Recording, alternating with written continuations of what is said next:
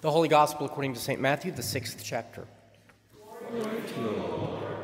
Jesus said to the disciples, "Beware of practicing your piety before others in order to be seen by them, for then you have no reward from your Father in heaven. So whenever you give alms, do not sound a trumpet before you, as the hypocrites do in the synagogues and in the streets, so that they may be praised by others. Truly I tell you, they have received their reward.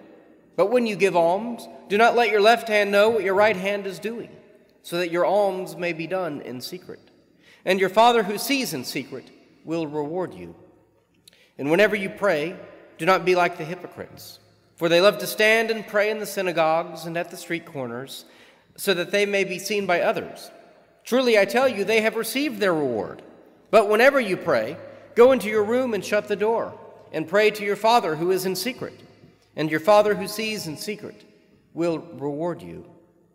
And whenever you fast, do not look dismal like the hypocrites, for they disfigure their faces so as to show others that they are fasting.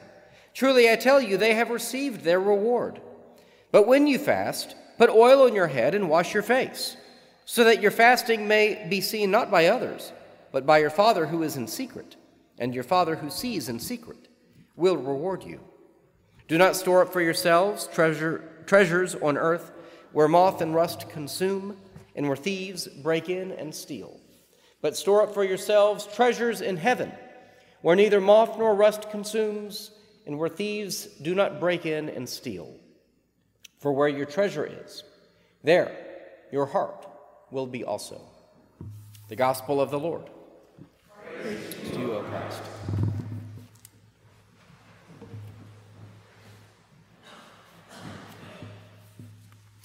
Grace and peace to you from God our Father and from our Lord and Savior Jesus Christ. Amen. We live under the illusion of permanence. We need that illusion to stay sane, so I'm not being critical or cynical. It's just the nature of life that so many of our associations are temporary. Living in a highly mobile society only exasperates this reality, as people are free to come and go, and they often do. The breakdown of civic mainstays, like, of course, the church, bowling leagues, fraternal organizations, book clubs, sewing circles, etc., compounds the loss of permanence as well. What I mean in particular is the reality that all throughout life, people will come and go.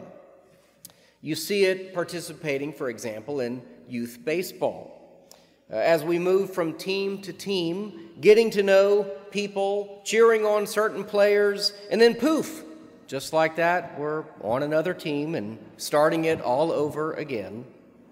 Classmates in school are brief associations, or friendships with your children's parents are brief associations. Church members, as much as I hate to say it, come and go. Every time I have to do an annual report, I'm reminded of that reality. Club members, or even the existence of clubs at all, they come and go. Even family members come and go. Indeed, the longest sustained period of social cohesion is undoubtedly the immediate family unit, who, if they're lucky, might have 20 or 25 years of relative stability before the children grow up and move out, and then they start families of their own. We're creatures of habit, so hopefully these changes take place slowly. That is how we maintain this illusion of permanence. Every day we wake up and today's a lot like yesterday, and we're pretty sure that tomorrow's going to be a lot like today, so we think, oh, I see, things are not changing. But in fact, they are. And if we can take a 30,000-foot view of our lives, how many people have come and gone, we see just how temporary most of our social arrangements are. And I don't think any of that is a good thing. But I'm not sure that I would take back any of the advances that led to this kind of social change either. For example, the vast majority of people throughout history would have lived in the same village, worked the same job, and been a lot less traveled and educated because there was no car or airplane or electricity or internet. So I could have a lot more permanence. For example, the same village kids play the same sport on the same team for a decade rather than just a season, if I gave up, say, the internal combustion engine. But as I'm not willing to do that, not that I have much say in it anyway, this constant change and the death of the illusion of permanence is the price that must be paid. But why does a lack of permanence really bother me in the first place? Is it just because I'm a creature of habit? Well, I think there's more to it than that. We were made for permanence. All of this change is a result of our fall into sin. It is us scurrying to keep everything together, to keep things moving. God's offer to us was the Garden of Eden, an idyllic paradise where Adam and Eve had everything that they needed and most of what they wanted. They wanted to be like God, so I can't say that they had everything they wanted, but they shouldn't have wanted that to begin with. But it could have stayed that way forever. That could have been the ongoing reality. And indeed, it may have been that way for centuries. The Bible doesn't actually say how long they were in the garden before they fell into sin. But once they did fall into sin, any hope of permanence was lost. Death now was the ever-present reality of man, as was sin. Man would now have to grapple with avarice and lust and greed and contempt. Nothing could be guaranteed for very long in such a world. Even the best government or the kindest king has only ever been able to secure peace for a few years or a few decades. So dependable, reliable permanence was up in the air. Even if you lived honorably, as say Noah did or Job did, the presence of sin could still bring hardship and destruction into your world. And while it is not constant calamity like Noah or Job had to deal with, that we have to deal with, it is definitely constant change. Change that serves as a reminder that we will never be at peace until we are with God. For God does not change. His kingdom is everlasting.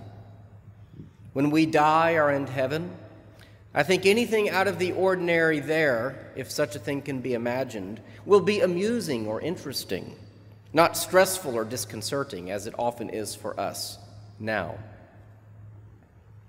So we were designed for permanence. We have very little of it now, but one day it will be ours. It will only cost you your life on earth.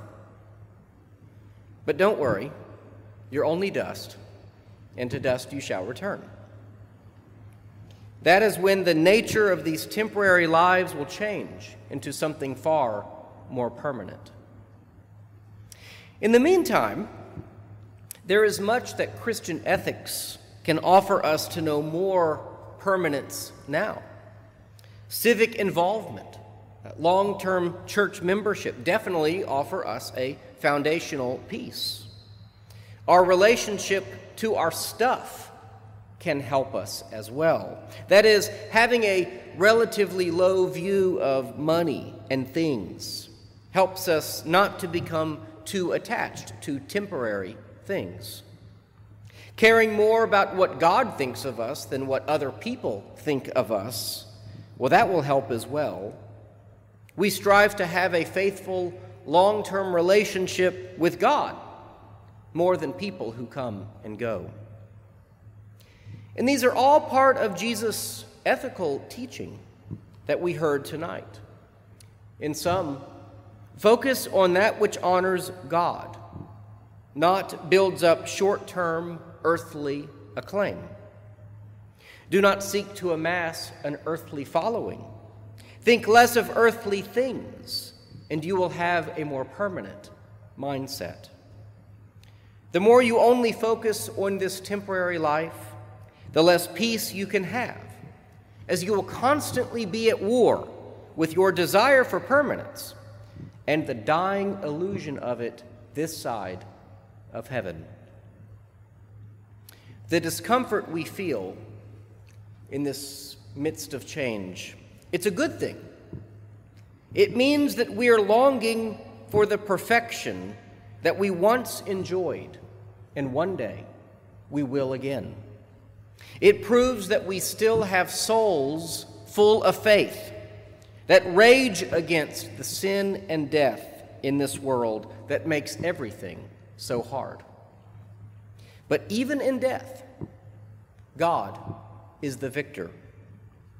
For through that worst of all events, the thing that we desire the most, peace, joy, permanence, will finally be ours. Amen.